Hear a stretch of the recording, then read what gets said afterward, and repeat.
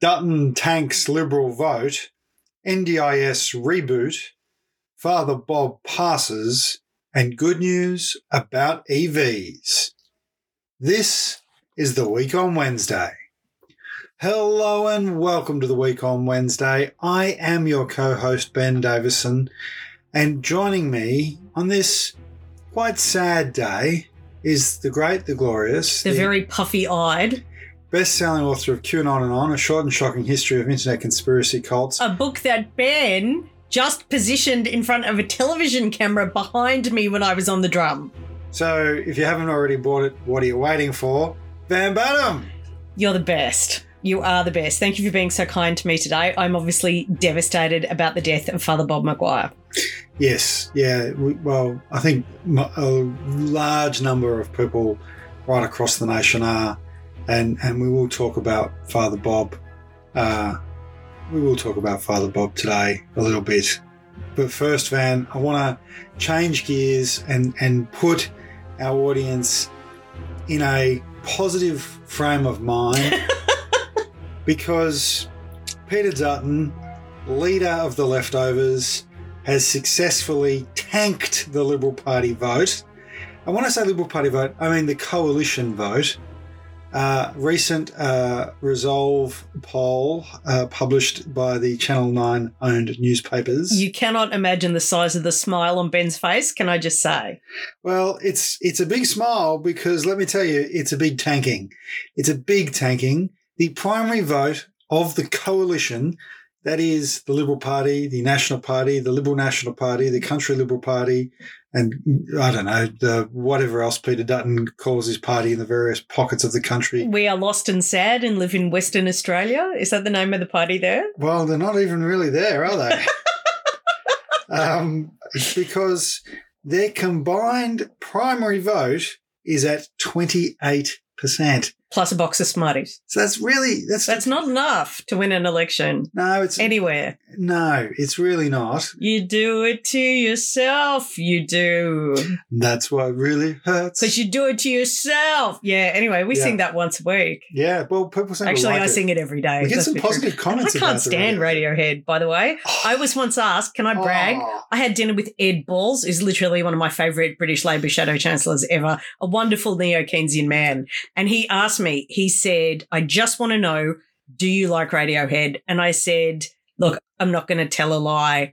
No. And he went, ELO for life. And that's when I knew I was on the right political path. ELO for life. Yeah. You look a bit like him, just saying. Well, there you go. That explains a lot. So, look, Dutton's just gone off the deep end. I love it. But he got new glasses to make himself look more centrist. Like he'd eaten Harry Potter. I just can't get over it. His negative approval rating is minus 28. Now, you go, well, that's bad. It's even worse when you consider that a month ago it was minus 11. So he's managed to lose 17 points on approval.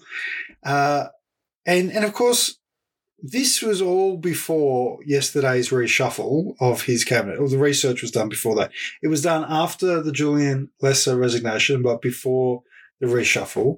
So, of course, there is some element of his very strong endorsement of the No campaign, or as I call it, the anti-voice campaign, because that's what it is. Yeah, it's the anti-voice. And he has, since Julian Lesser, who was a highly qualified jurist. He was a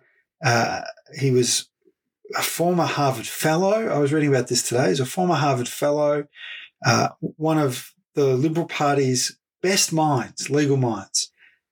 Resigned as Attorney General and Minister for Aboriginal Affairs.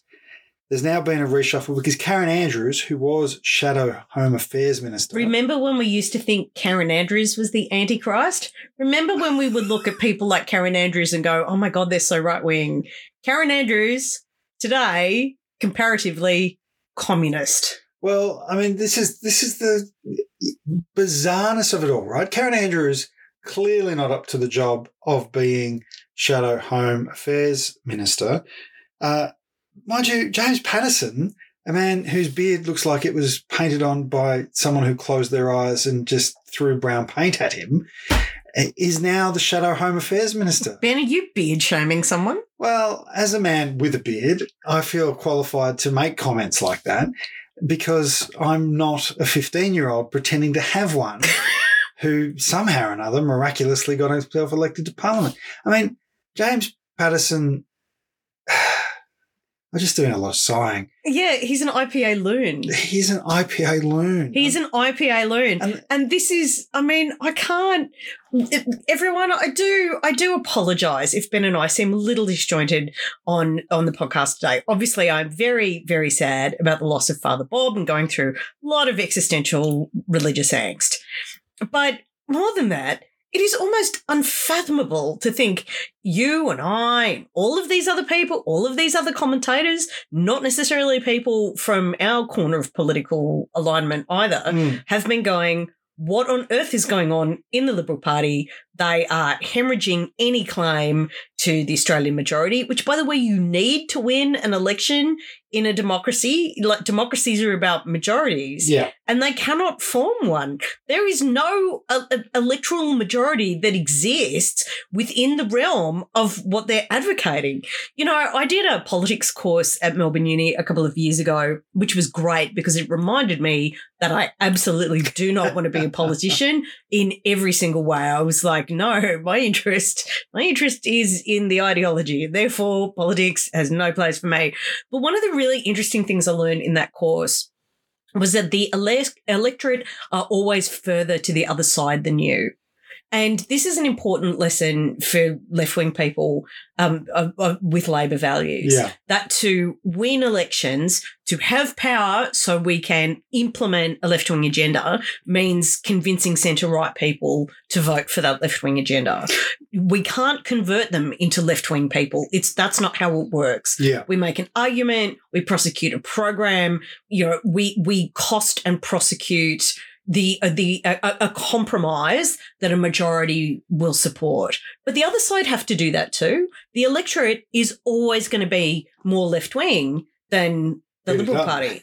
And at the moment, like, it's what? I can't. My brain, Ben. My brain is struggling to process the political strategy here. Let's go through some of the numbers here because don't forget, Peter Dutton has publicly said I am a banana. But he might as well. There might be a few votes in the banana identification. He has publicly rejected the idea that they should be, quote, more like Labor, right? That's not what he's going to do. They need to be more like the Conservative Party of Menzies. And you and I have talked at length. They're not remotely like the Conservative Party of Menzies. We've talked at length about that. You can check that out in many of our former podcasts. In fact, you'll find that the day after the federal election, we were, I think, if not the first, certainly among the first people to go, this will be a crisis for the Liberal Party and their identity. And Australia is a Menzies and Hawke country, not a Dutton Latham country, right? So thank God. And thank God for that. But I mean, you're absolutely right, Van, because Albanese's approval rating has jumped from 24 to 27. So what Labor is doing is making that appeal work. The Labor primary is at 42. I remember before the last federal election when the Labor primary was at 32, people were going, oh, you can't win on 32. Well, Labor did win on just over 32, almost 33% primary.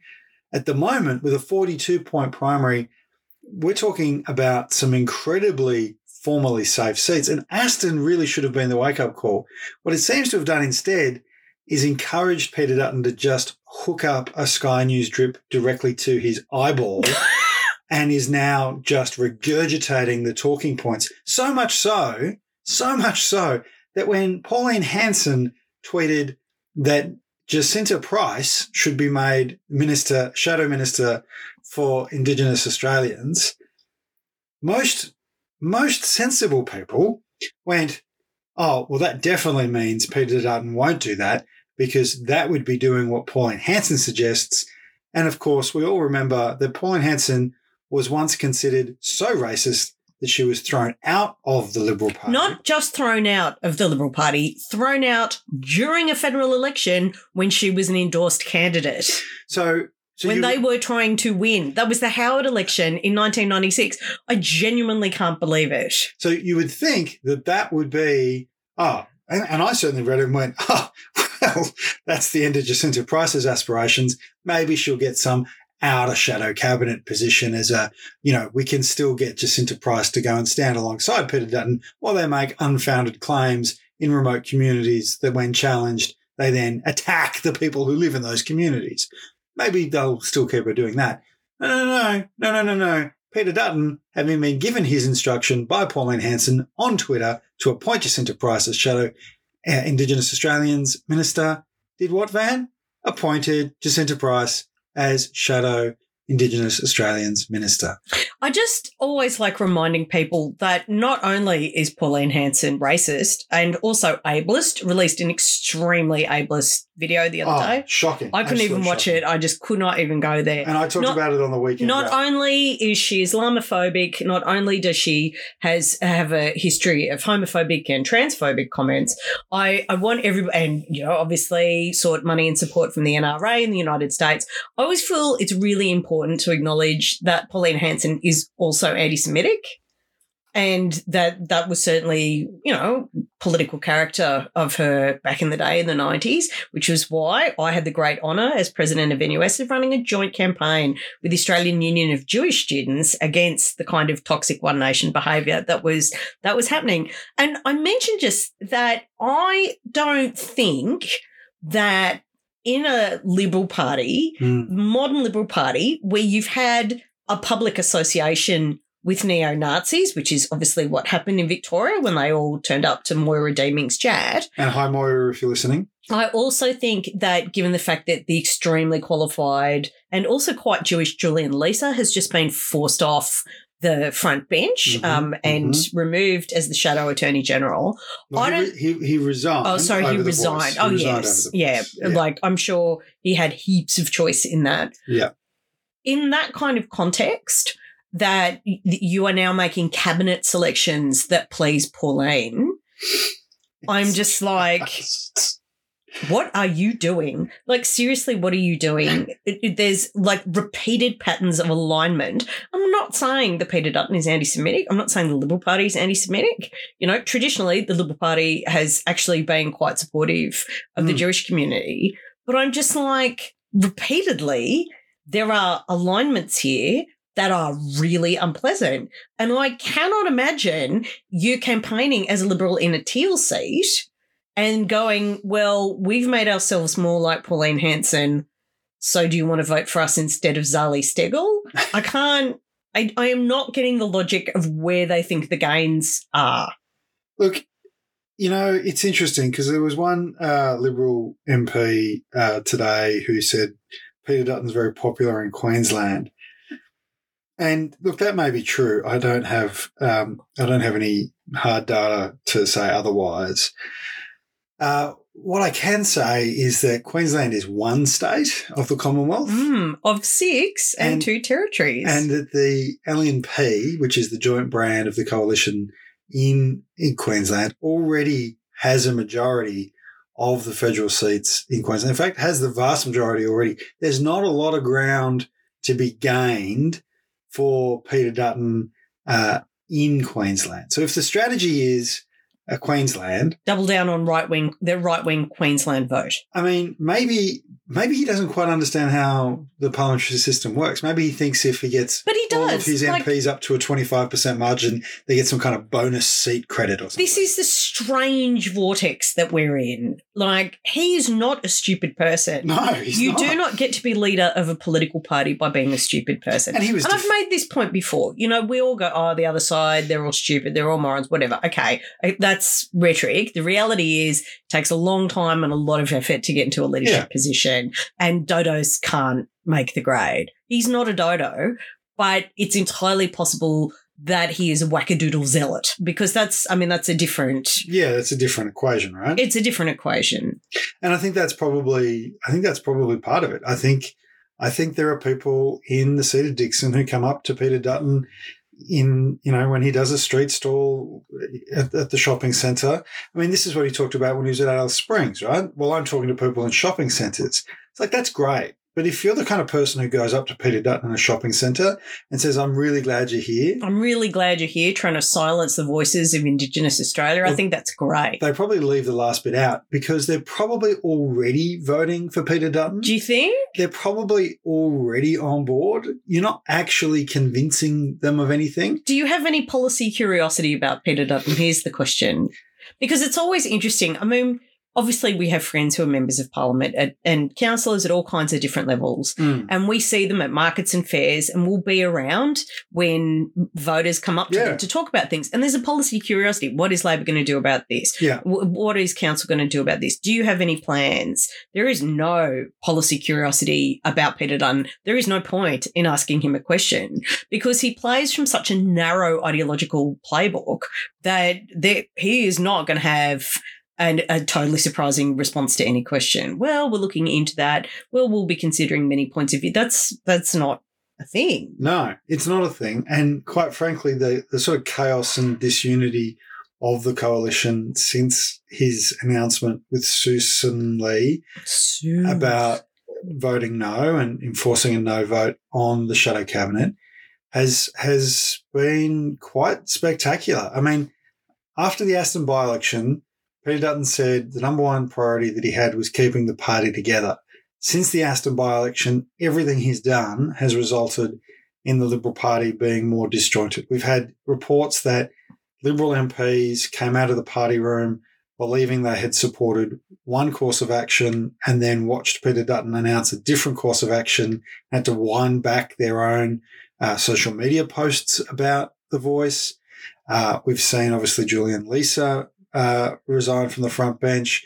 We've seen pressure building on Simon Birmingham, who's the leader of the Moderates faction, to resign from the front bench, who says he's not going to. He's just not going to campaign.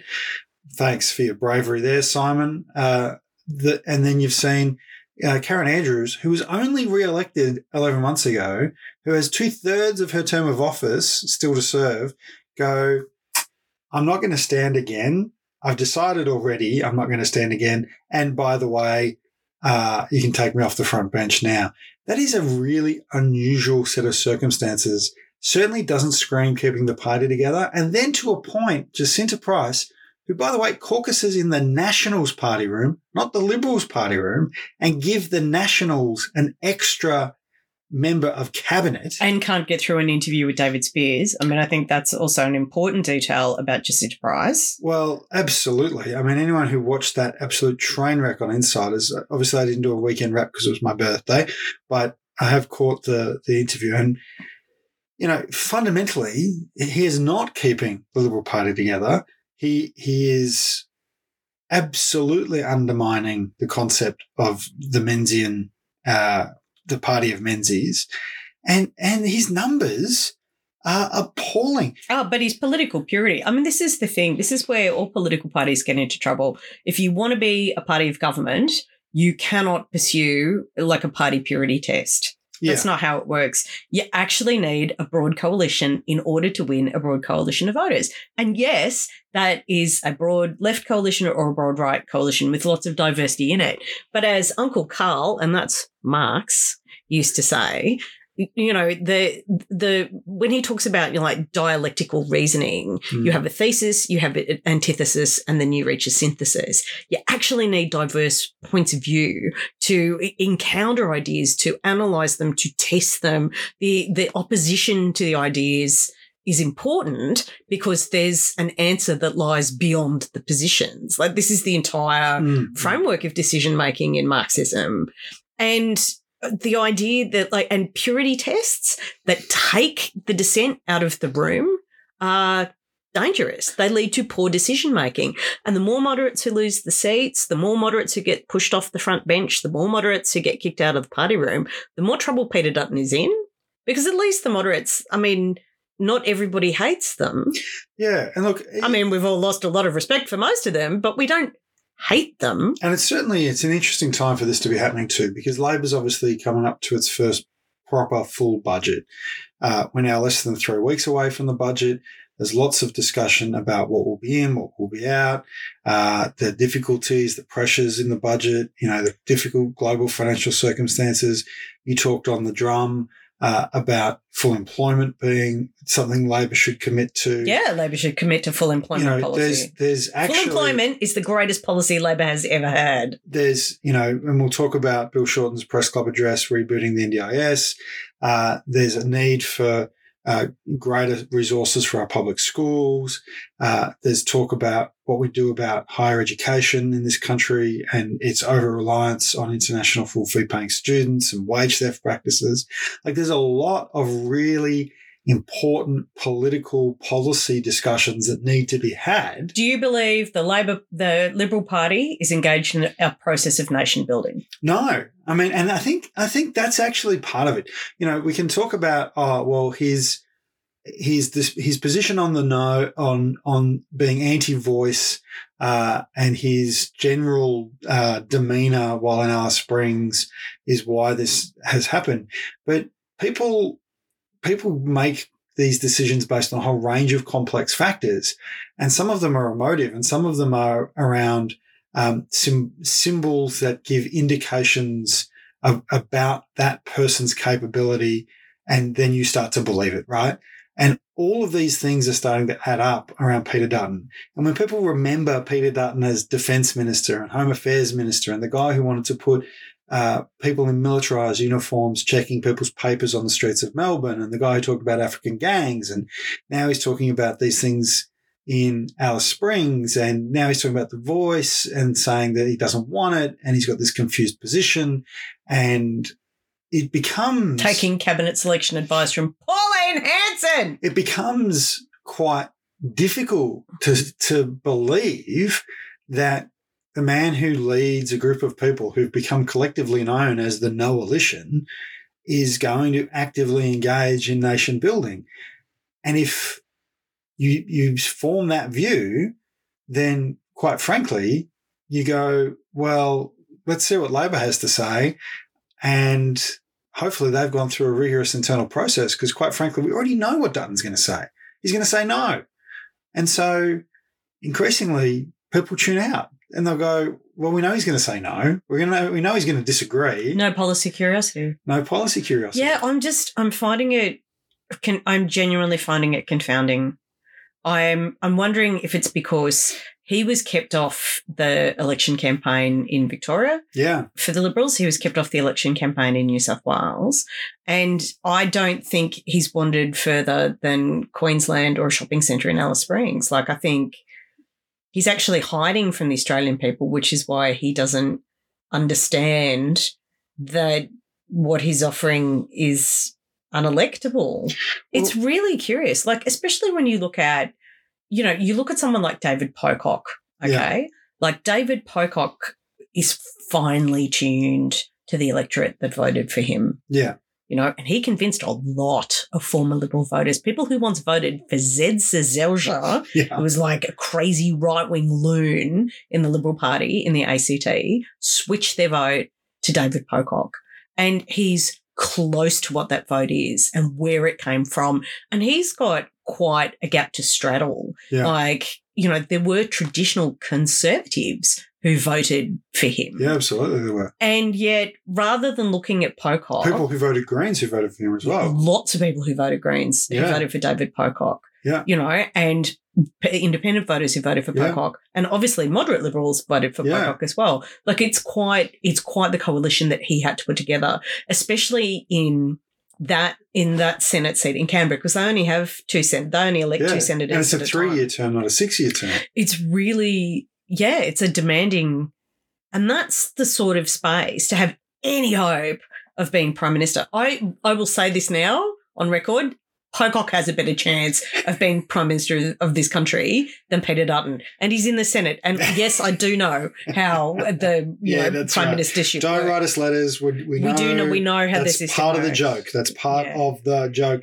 Look, I want to run through some of these. What you should do is you should write a tweet implying that I don't know something about something that I've written an article about for an international publication. That's literally always my favourite. Somebody might want to explain to Vanessa Badham how the Prime Ministership works. It's like, what, in the textbook that they're quoting my article in, sure. Look, I want to run through some just quick numbers before we move on, because these are, I think from my perspective, these are the most damning, right? So fundamentally, traditionally, it's been Labor wins on the issues of health, education, wages, workers' rights. Jobs, right? But economic management, cost of living, things that are, when it's framed in that way, the economy, this strange distant thing. This recent survey, right, has said that 36% say Labor is best placed to manage the economy. Only 30% said the coalition doesn't. A 6-point gap. That is quite a big gap between Labor and the coalition on managing the economy. Given the fact it determines voting behaviour, I wonder why Andy Albanese is at 42% of the primary vote. Jobs and wages, 46% said Labor and Albanese. Less than half that number, 22%, said the coalition and Dutton. And on keeping the cost of living low, Labor and Albanese has a 10-point lead, 31 to 21%. Obviously, a lot of people go, I don't know. It's early in the election cycle and so on. But when you're looking at these sorts of numbers, and you go, well, for Dutton to get close, he'd have to get every single person who is undecided to break his way. I guess it's theoretically possible, but it's highly improbable that that's going to happen over the course of the next 18 months. And the result of the Liberal Party purity test is that there are no mechanisms to unseat him from the leadership. That's right, because now not only has he got the support of all the Queensland LNP people, he's also obviously just got Jacinta Price, and I wouldn't be surprised if Jacinta Price starts caucusing in both party rooms. It is weird. Oh, because they don't use the word caucus, do they? They have a party room. They have a party room. Yeah, party on, Wayne. But yeah, that's the thing. Like the rival, the internal factions that theoretically should be able to put a brake on his power have effectively ceased to exist. They're so tiny. There was that amazing David Crow article where he listed what internal factions the Liberal Party Parliamentary Liberal Caucus were in, and his faction they're like more in his faction than all the other factions combined. Yeah, and look, there are probably more people. Or it's very close. I don't quite remember off the top of my head. I think we have more people at my birthday barbecue than Simon Birmingham has in the moderates. So, that's a bit disturbing for him, I'm sure. Though it was a lovely barbecue, though. It was a lovely Thanks for coming, gang. But yeah, no, I'm just trying to.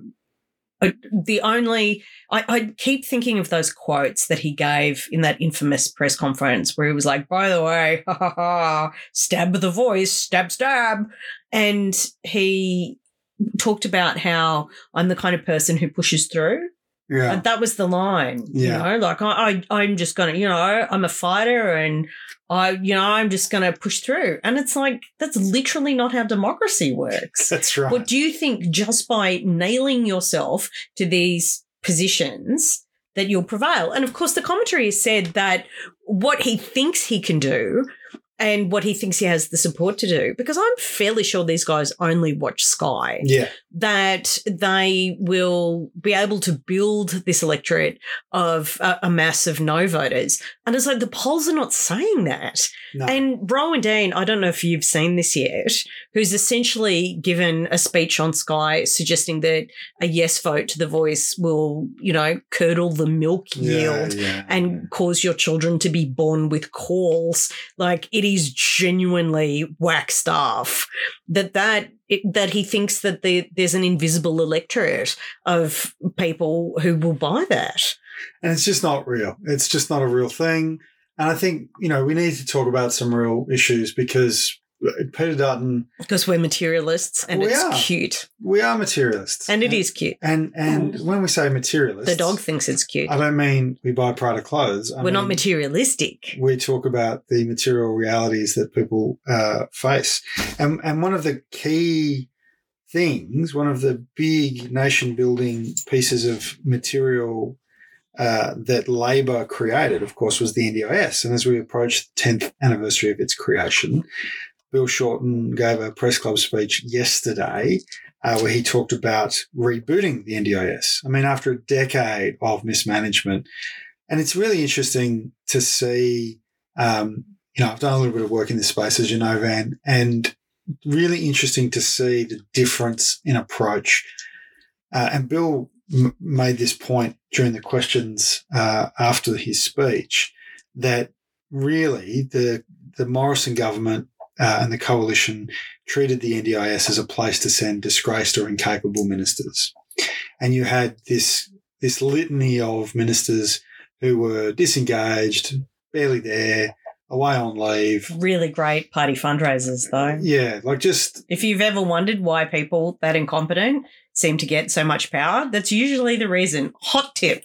And you compare that to Bill Shorten, who literally said that it is the most important thing. He actually said the 2019 election loss was obviously very difficult to take, but being able to step back and think about it in the context of now being able to go to the NDIS, something that he was part of create and give it the reboot and put it on the right track is the most important work that he will ever do. And I think that's incredibly powerful stuff when you've got a minister that committed to it. I mean, there are problems in the NDIS. He's not suggesting otherwise. And I think that's, again, a big difference between the Labor and the Liberal approach. I mean, putting aside the fact that for the first time you've got a minister in the NDIS who's actually talking to the union movement, who's talking to the actual workers in the actual sector, to the Health Services Union, who's talking to the Australian Services Union, who's talking to the United Workers Union, talking to the Australian Workers Union. And if you're not a member of your union, by the way, you really should join one, I reckon. Whether you're working in the NDIS, aged care, childcare, on an oil rig, as a teacher, as a scientist. In IT. And Bill actually mentioned that in his speech. Yeah. That, a lot of the problems with Robonet may not have happened if IT people were active members of unions and had representations that they could make to government about what was going on. And there are absolutely unions for you. You can go to australianunions.org.au/wow. That's WOW. Whatever you do, if you've got someone who tells you what to do, whether they tell you 50 times a day, or once a week, you need to be a part of your union because you will get better wages, better conditions, and quite frankly, have a safer work environment. So Bill talked about that. He also talked about the fact that there needs to be more staff, right? There needs to be more support for the agency that delivers the NDIS. He talked about having a review. There's a review that's happening and will be delivered in October. He mentioned the issues with the gig economy and that there are some shonky sham contracting providers in the NDIS. This is a multi-billion-dollar taxpayer-funded program. And yes, it's helping a lot of people. And yes, the economic benefit for our country and the social benefit for our country is immense. But it doesn't mean, as Bill said, that people in the NDIS are human ATMs for shonky providers to come along and take advantage of the taxpayer and of the participants. That's really the point that he was trying to make there, I think, and that there needs to be accreditation for the workers in the space. I mean, Van, it was a really positive speech overall. It was really balanced. He's across it. He really is. He's across it. Like this is the thing about Bill Shorten. Can I ask you this question? Do you know who the shadow minister for the NDIS is? No. Because I reckon most people would not know who it is. Is it Anne Ruston? No, it is not. Well, unless it's changed. It may have changed today in the reshuffle. Is it Wackadoodle McSpork? Yes, Michael Sooker, exactly right. No! Michael Sooker? No! Even Germ is our age. Oh, my God, no! Well, that was certainly... That sector has very vulnerable people in it. No! Yes, indeed. So I wasn't expecting that reaction. Oh, again. But yes, Michael Sukkar, after the election, was shadow minister for the NDIS. That, I have to admit, I haven't researched that today, given there's been a reshuffle. If only we had computers in our pockets that we could ask any question. But if you compare Michael Sukkar to Bill Shorten and the level, the work rate, the level of engagement, it's like when you compare Milli Vanilli to Aretha Franklin, like Milli Vanilli to Aretha Franklin. I mean, it's really, and again, more good than bad, right? Like that's his whole point, is that the NDIS is neither all good nor all bad. Holy God, it really is Michael Sukkar. Is it still Michael Sukkar? There you go. So it's so important, right? It's such an important and integral part of our, as Bill said, our social democracy. It was good to see a Labor minister stand in front of the press club and call Australia a social democracy, by the way. I was very pleased with that. But Van, I love it when politicians talk about democracy and mean it. It makes me feel like things will be okay. And you've got to, again, compare this to Dutton's position where he he literally said, if we need to cut the NDIS to fund AUKUS, then the Liberal Party is open to having that discussion. Nobody put that on the table. That was nobody's suggestion. Peter Dutton just decided that he would offer up the NDIS as a means of funding nuclear submarines. The people have spoken in the Aston by-election, and I have decided to ignore all of it. It's just phenomenal. I mean, not how democracy is supposed to work. And Bill was asked that question. I mean, I watched, obviously, the whole press conference, including the questions, and he said, I've been put under no pressure by Chalmers or anyone in the government to cut the NDIS in order to subsidise other programs. That's not how we work. That's not the Labor way. Like, who advises Peter Dutton, look, what you should do is put Labor in a bind here by suggesting they cut the NDIS to fund the submarines. Yeah, here's the thing. Wedge politics only work if you can wedge people who otherwise share values.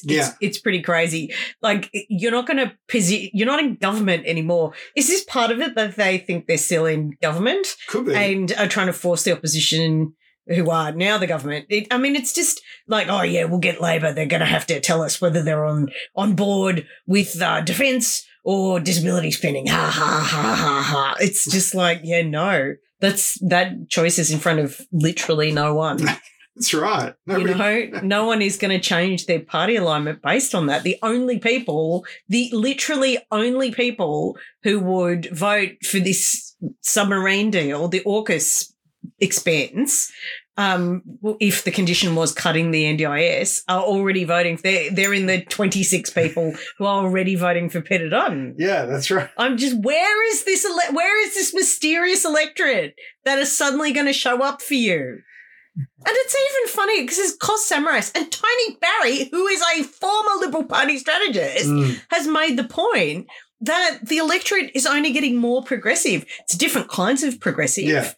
There are Laborists and there are like liberal centrists, but there's no growing conservative electorate. When the old conservatives die, there is not a rising generation of, Caleb Bonds out there. Caleb Bonds. If you think young people are like Caleb Bond, if you think young people read Caleb Bond. Or even know who he is. Yeah. Let's be fair. He had a fairly different social experience to his peers, I think, is the only way I can possibly discuss Caleb Bond. Well, I did not lay a hand on him when he was underage. I refuse to criticise people under the age of 18. They are children. They are working things out. And, he's older than that now, and I still can't bring myself to criticise him because, to me, it feels like kicking a kitten. Yeah, look, a particularly right-wing and unpleasant kitten. Yeah, right-wing kitten. Yeah, the kind of kitten that scratches you from under the bed. I am asking everyone to put right-wing kitten into Midjourney or neocon kitten. But they're not even neocons. That's the thing. They've lost the neo bit from the cons. They're just cons. Yeah. They're con-cons. Yeah. Look, maybe Peter Dutton thinks that the party will be easier to keep together. His number one aim, remember. If he purges everybody he doesn't like. Yeah, that's an excellent path to unity. But if there's only 12 of them left, I mean, that's a pretty. Yeah, even Peter Dutton could probably keep that group together. Maybe. Factional splits start at 3 people. Don't we know that for a fact? Well, maybe you just pizza party. I don't know. I mean, Pizza party. I want to also just point out. They have a party room. Yeah. Why have a party room when you can have a pizza party room? I know. One pizza between the 3 of you. Look, I think Party of Menzies. I think Bill Shorten's speech at the press club is worth listening to. It's worth looking at the questions. I think he's dealing with what is a difficult policy area very, very well. And quite frankly, when you consider that his opponent is Michael Sukkar, you know, in that circumstance, some ministers might take their foot off the gas. Some ministers might go, oh, well, if the only person I've got to beat is Michael Sukkar, who quite frankly doesn't seem to have gotten out of Box Hill in the last 6 months, I'm pretty sad. Michael Sukkar, the shame of Box Hill. It's a pretty sad state of affairs. Look, then there's some other things we need to talk about as well. How cute our dog is, because he's being pretty cute right now, people. I'm going to tell you. And look, you know, the segue I'll use here is that Bill knew Father Bob from way back in 1983. The year I was born was the year that Bill met Father Bob on a some kind of work experience thing, I think, from what I can read. But they've known each other a long time. Bob obviously was involved in the 2016 and 2019 elections, and the work that Bob was doing in terms of social justice very much aligned with Bill's leadership of the party, but also his ongoing role as NDIS minister. And Bob was someone you and I both knew. I had the great honour, really, of leading Southport Uniting Care many years ago, advocating to increase the rate of New Start back in the day when it was $30 a day, less than $30 a day, and working with Bob on emergency relief programs to help low-income families. And, you know, I'll get you to reflect on Bob in a minute too, but one of my great Bob moments was we decided we would restart the Christmas Day dinner in South Melbourne, Christmas Day lunch. It had been moribund for a few years. We had more than 300 families in the old South Melbourne town hall there. And, of course, Bob had been part of those discussions, and it was a whole community event. We'd had most of the food. We'd had Santa arrive, which, you know, if there are any children listening, turn off now. But it was just me in a suit in a 40-degree heat. So it was all sort of starting to wrap up. And Bob, who'd been out visiting people who couldn't get to the venue, who were housebound or were in the social housing towers, turns up in a car with a boot full of clothes in bags and toys and 3 full legs of ham, ready to cut up, ready to walk through the front door. And I had to say, and bless him, he always called me doctor, and I don't really know why, but he said, "Doctor, I'm here and I've bought the hams." And I said, "That's great, Bob. We've already fed everybody. And if we walk through the front door with 3 uncut legs of ham, I'm not sure we'll make it all the way to the kitchen. Maybe we'll go around the side and cut them up and give out food parcel." "Good idea, doctor. Come on then." And off he went, sprightly as can be. He'd spent all day, as I say, working with the community. And even at that point in the day, he was still just such a joy to be around. His energy, his enthusiasm, his love for the community was just so infectious. There's really no other way of describing it for me. And, you know, he will be deeply missed. And I was very honoured and privileged to have got to do some work with him, and then honoured and privileged that he had agreed to be celebrant at our wedding before the pandemic, and obviously that put a change on things. But Van, you've written a wonderful piece about him that's coming out in The Guardian shortly, if it isn't already out, depending on what time you're listening to this podcast, because he really touched you as well, didn't he? Yeah. Well, I mean, I first encountered Father Bob through John Safran, and I think a lot of other people did. If you weren't from Melbourne and those activist communities, I had friends who sent me DVD copies of John Safran's documentaries, the one that Father Bob appeared in, and I was like, what a character. And then, of course, they had when I came back to Australia, and they had the radio show. And I have a very complex relationship with my Catholicism, as you probably know better than most people, that I was raised in a Catholic family that stayed with the Labor Party. That was a Labor Catholic family that stayed with the Labor Party, that chose the Labor Party over the Catholic Church during the split. That they were great. My family, great adherents of Vatican II. They were from a liberation theology tradition, which is very close alignment between Catholicism and socialism, and looking at the social justice mission of the Catholic Church. And obviously those values were imparted to me, and I drifted from the church because I was a young, rational, evidence-based appreciation of the universe person.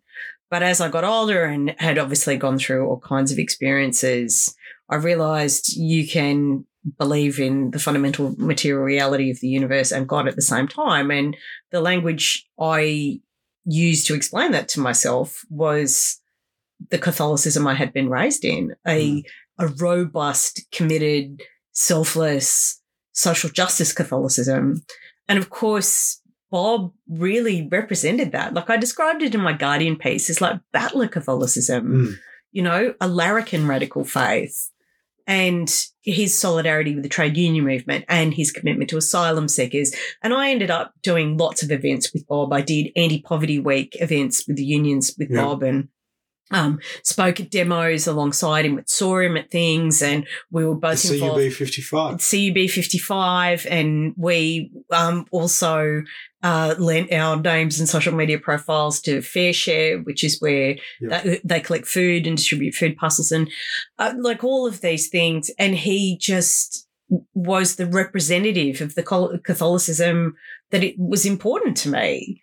You know, in the way that George Pell certainly wasn't, and George Pell's fans in politics and the media, like Tony Abbott is not a Catholic in any way that I recognise, and neither is Jared Henderson, and neither is Greg Sheridan, and certainly not Barnaby Joyce, any of those people. And but Father Bob was.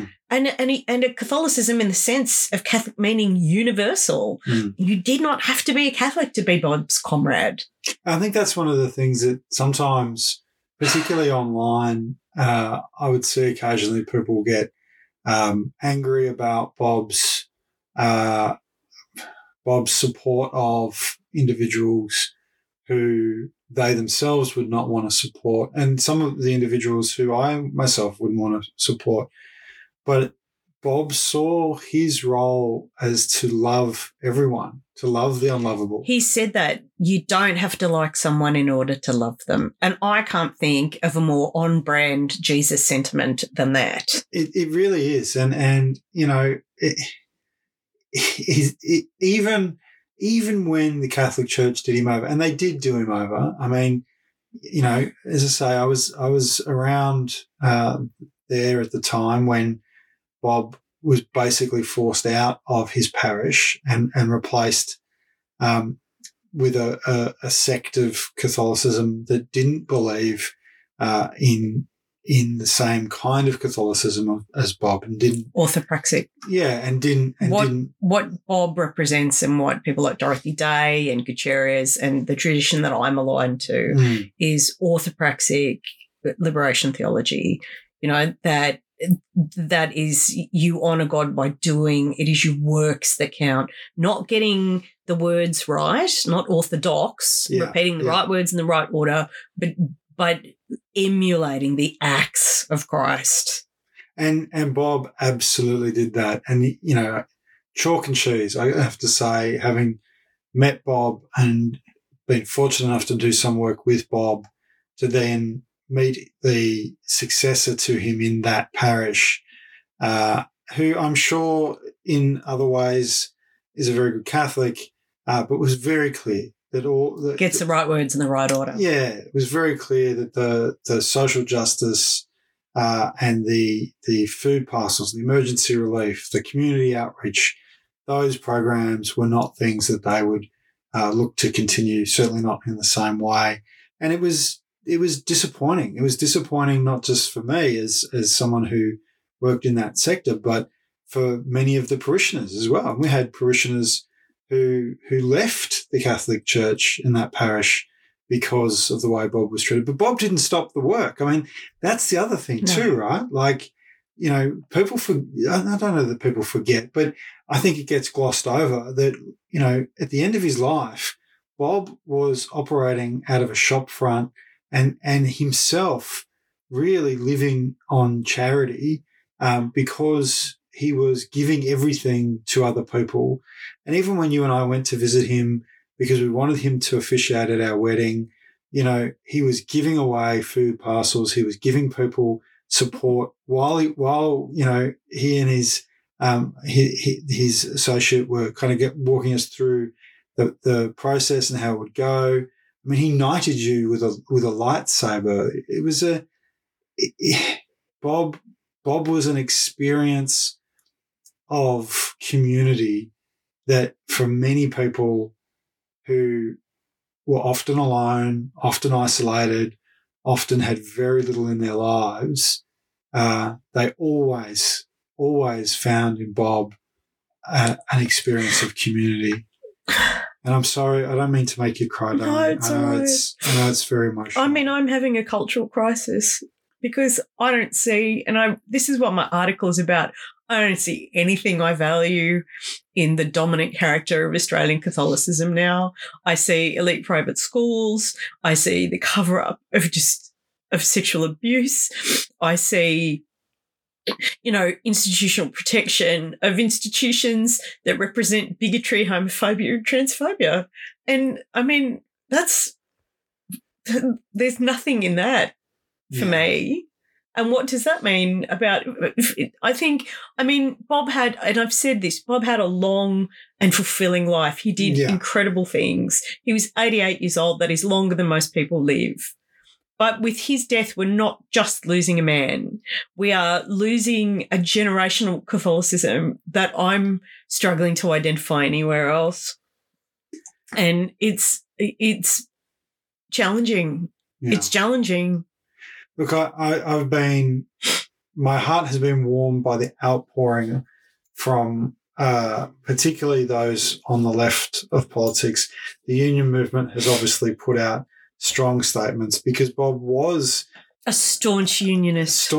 He understood solidarity and really, and I come back to this. He understood solidarity even when it meant aligning yourself with people and things that other people have abandoned.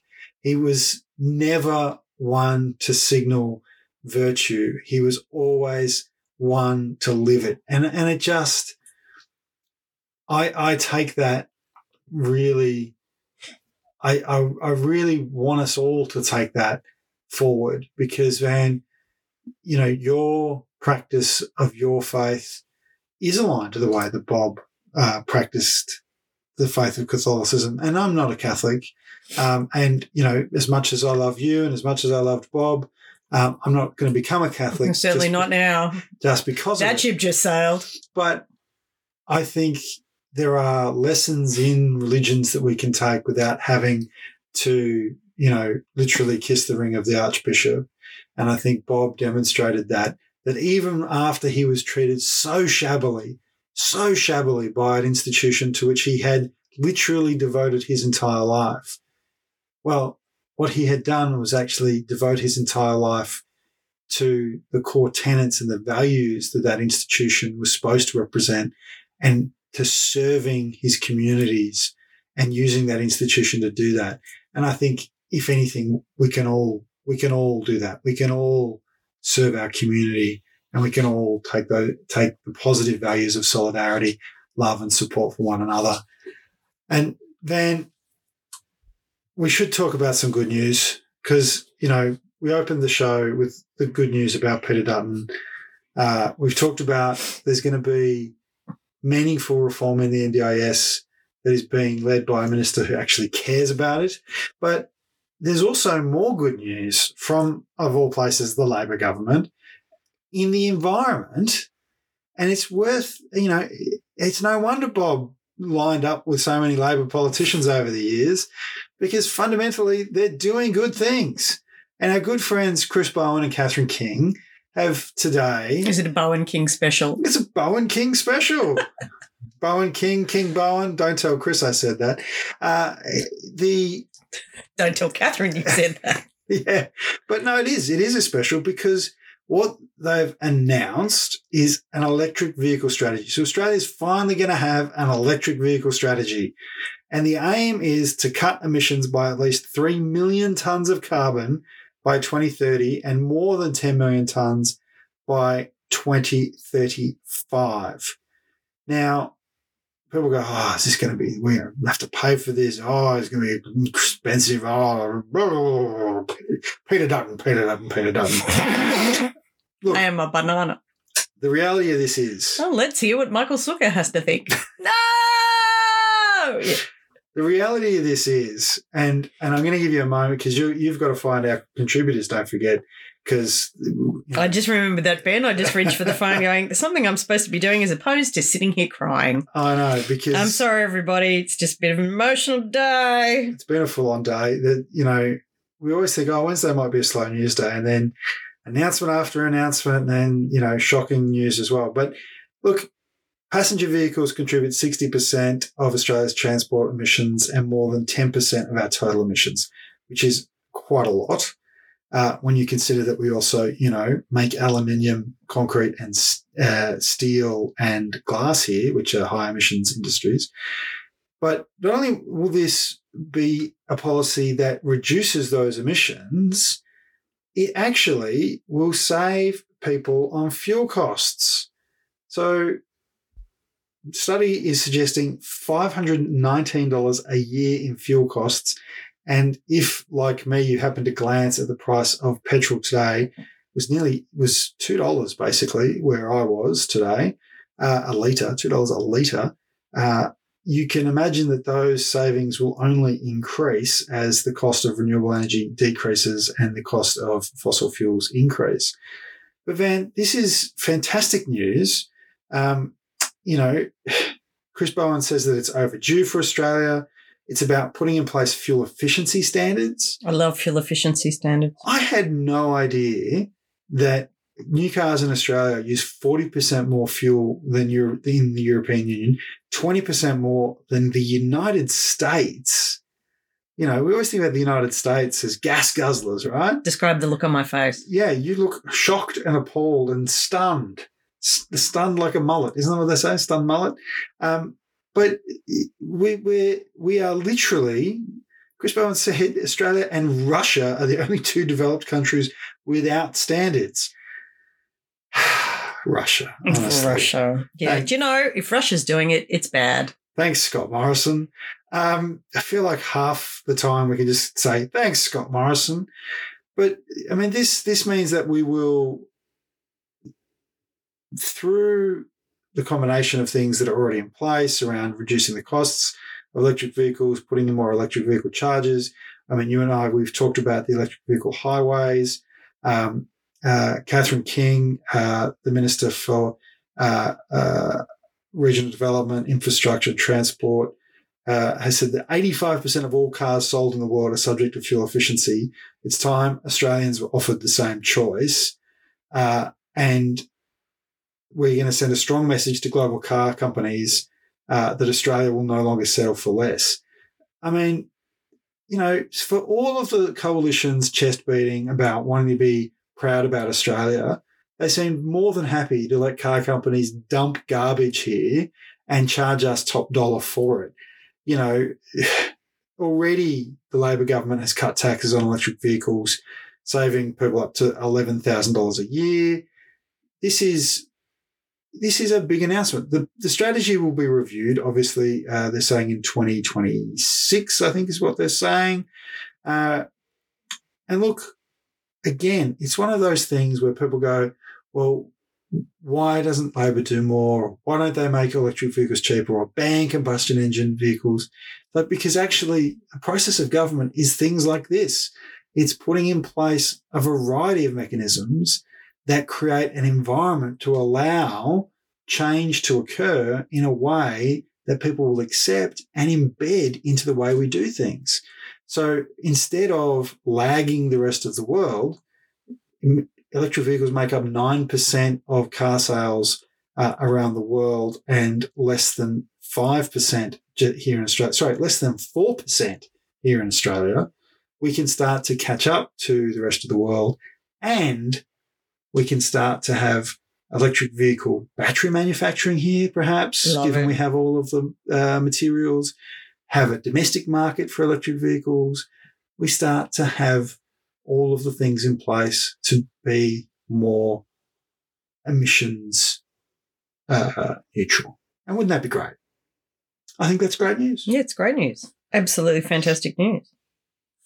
Now, Van, this podcast, as traumatic as it often is for you and I to do, we absolutely love our listeners, people who like, who share, who comment, the podcast is always going to be free to listen to, always free to download. That's our commitment to the people of this great country. We obviously are always going to encourage you to join your union. You can go to australianunions.org.au/wow. Encourage you to get involved in your community, get involved in what's going on. And at the start of 2022, we did start a supporter page, buymeacoffee.com/week on Wednesday, thinking that maybe we'd get a few dollars to help advertise and spread the word a bit further. Well, we now have a substantial list of contributors, people who give once off, who chip in $1 a week, who give us $10 a month. They're our Extend the Reach supporters, and our cadre who are contributing $20 a month. And their generous support of this podcast allows us to reach more and more people. We've smashed past 800,000 downloads. We're tracking well towards 850,000 downloads. We will get to over 1 million this year. There's no question in my mind now. And it's because of the support of people who make a contribution, whether it's a financial one or by sharing with their friends, family, colleagues, co-workers. However you can participate in this conversation, we really appreciate that, encourage you to do that.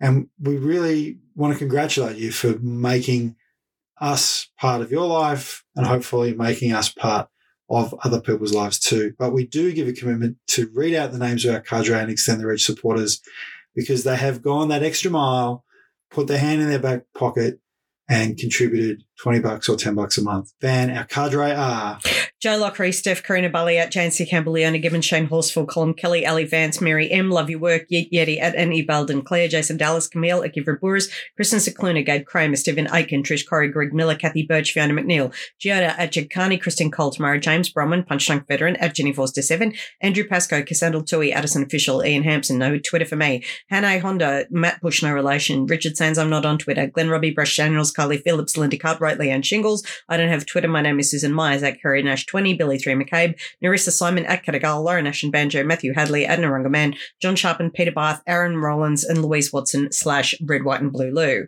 Our Extend the Reach supporters, Stuart Munn, Blah Goyer, Matthew Case, Marky Mark at Vic Embiid, Adrian Valente, Maritza at Paradise 68, Frank Nahuas, Erica Pizzuti, Joe Lapino, Rachel Fitzpatrick, Kerry Arthur, Pauline Bate, Helen, Sanj Kelly, Dorena, Kathy Hay, Donald Vaughan, Damien Marley, Michelle Norton, Rodney Slap, Cameron Dragon, Daniel Crazy Keza, John DeHaan, Ange Fennell, Anna Uren, Ross Kenner 888, Kathy Burgess, Kirsten Black, Melanie Denning, Jodie A. Not on Twitter, Penelope Judge, Jane Holloway, Spirit of Anger and Hope, at K Not, at Didham, Sharon Kelly, Beck and Lola, Richard Reverse, Someone, W, Tanya George, Nandita Hannum, Moira Louise Hawker, Megan Weckett, Graham Oxley, Beck Cody, Tracy Lucas, Sandy Hoden, at Galvest, Greg Martin, Trainer, Annie Fawcett, Not on Twitter, Sarah Elian and Andrew Ivor Spillett, Andrew Bryan, Peter O.C., Linda, Sam Hadid, Kip Patterson, Lizette Twizzle, Bunkum Pasha, Katie Ward, at The Real Neville Longbody, Sandy Baumgart, at Sandy B, and Renee McGee.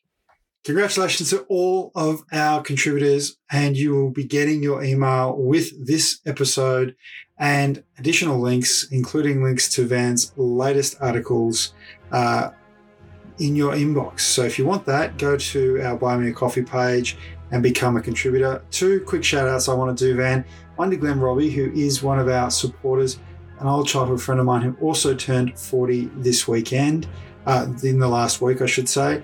And also to Liam Caulfield, who I've done some work with, who I learned today was, or possibly still is, the lead singer of a band called Stray Birds. So if you're looking for some, quote, bit of rock, bit of balladry, lots of emotion, check out Stray Birds on Spotify.